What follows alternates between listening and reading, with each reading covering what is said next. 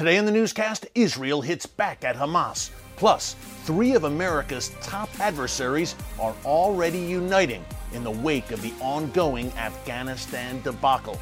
Get all the breaking details next.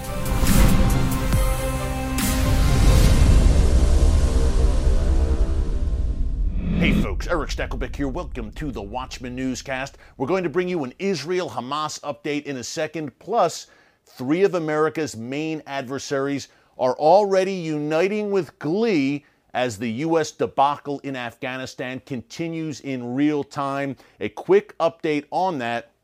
President Biden reportedly decided today, Tuesday, August 24th, to not extend that August 31st deadline to withdraw all U.S. forces from Afghanistan. Now, the Taliban has said that there will be, quote, consequences if the U.S. does not stick to that deadline. At the same time, Britain, France, and Germany are all pleading with the Biden administration and saying, hey, you have to keep your soldiers in Afghanistan until the job is done, until the evacuation is complete. What does that mean? Well, there are an untold number of not only European citizens, but thousands of U.S. citizens still on the ground right now in Afghanistan. We can't get a straight answer from the Pentagon at the press briefings as to how many Americans or an estimate of how many Americans are still on the ground in not only in Kabul, the Afghan capital, but scattered throughout Afghanistan.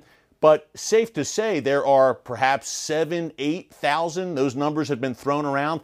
Last week, it was up to 15,000 U.S. citizens. You would assume that some of those citizens have been evacuated by now, but the main problem is, and continues to be, that these citizens are being urged by the U.S. government to not travel to the airport on one hand, to Kabul airport, where, look, you have the Taliban on the way to the airport, you have Taliban checkpoints, and you have Al-Qaeda and ISIS roaming the streets who would love nothing better to kidnap an American, hold he or she hostage, and create a propaganda video. Talk about a nightmare scenario. So that's one end of this.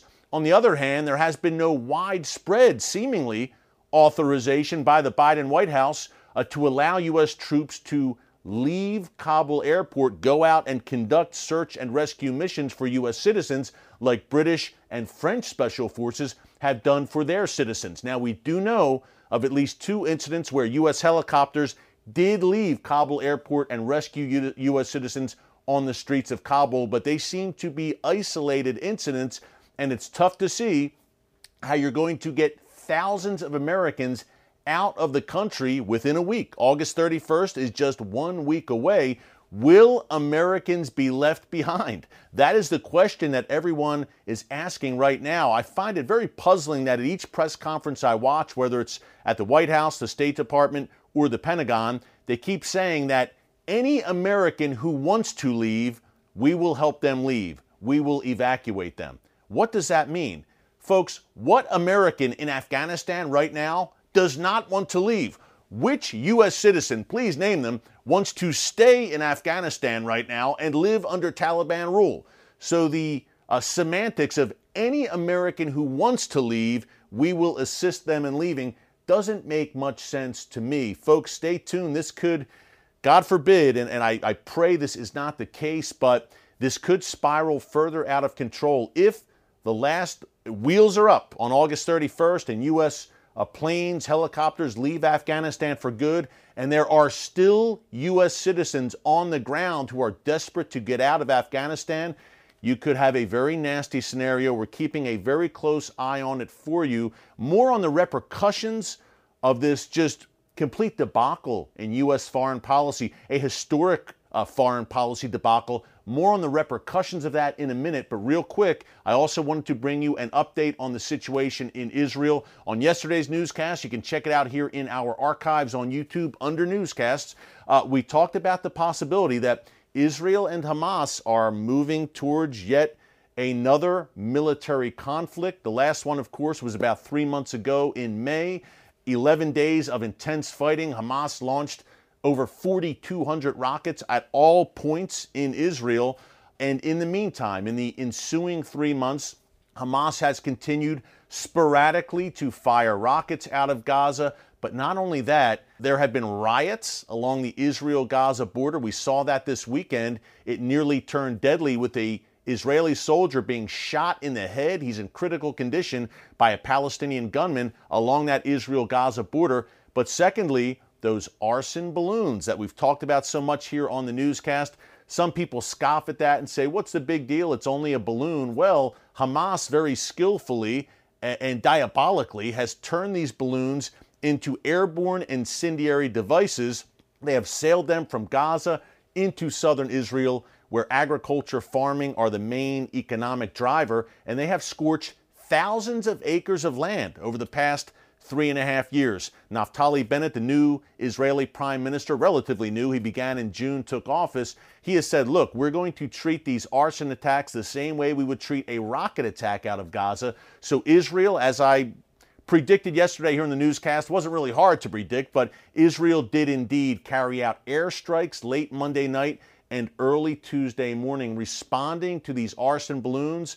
There were at least 10 fires yesterday in southern Israel, yesterday, Monday, August 23rd, caused by these arson balloons launched by Hamas out of Gaza. And Israel did respond with airstrikes targeting Hamas military targets in Gaza. So a very tense situation right now. There was a report in Israeli media this morning that Hamas has agreed with Egyptian intelligence to stop with the arson balloons for now. If that holds up, we will see if that is accurate. But another thing to keep in mind, as I come to you on Tuesday afternoon, tomorrow, Wednesday, August 25th, there still is, to my knowledge, a large demonstration planned similar to what we saw over the weekend along the Gaza-Israel border. And these demonstrations invariably turn into riots where Israeli soldiers are pelted. There's gunfire as well. They are shot at. One, again, was critically wounded on Sunday. So we're keeping a very close eye on that tomorrow. Could this event get out of control along the Israel-Gaza border? And folks, a seemingly small incident right now, whether it's on the Gaza border, the Lebanon border, the Syria border, could be the spark that ignites a major conflict, a major confrontation. That's what a tinderbox the Middle East is right now. By the way, Israeli Prime Minister Naftali Bennett is boarding a plane today. He probably already did by the time you watch this. He's coming to Washington, D.C. to meet with a very weakened and feeble Joe Biden. They're meeting on Thursday, August 26th. At the top of the agenda, of course, will be Iran's nuclear program and what to do about it. On that note, Iran and Russia announced yesterday that they will be holding a large-scale naval drill with China. The drill will be held in the Persian Gulf, of all places, later this year, late 2021, or perhaps early 2022, according to Iran and Russia. So, folks, wrap your head around this, and the timing of this is no coincidence, of course. Three of the main adversaries of the United States, the Iranian regime, Russia, and China, together, united, conducting military drills in the Persian Gulf. Look, where the U.S. obviously has a presence, not only a maritime presence, but there is still a U.S. troop presence in Iraq and Syria, projecting strength and might, a show of force, a show of unity together between these three adversaries of the West. Also, obviously, a stone's throw from Israel. That was announced yesterday. Timing? As the U.S. is in the middle of a massive historic crisis of its own making, of the making of the U.S. leadership unfolding right now in Afghanistan, Russia, China, Iran, and also the likes of North Korea, Turkey, and various terror groups, Hezbollah, Hamas, all the rest. They're loving this. They're loving seeing the U.S. weakened and to see the U.S. basically depart from Afghanistan with its tail between its legs. I hate to say it, but it's true. And I don't mean the U.S. military, the brave men and women serving there in Afghanistan right now. I'm talking about the leadership in Washington, D.C. right now that are making these decisions, starting with the commander-in-chief and his inner circle. Enemies emboldened. We predicted this last week here on the newscast. We told you what was going to happen. Russia, China, Iran, their plans will now be accelerated. That means when it comes to China, they're looking at Taiwan. Russia, perhaps they're looking at Ukraine and the Baltic states.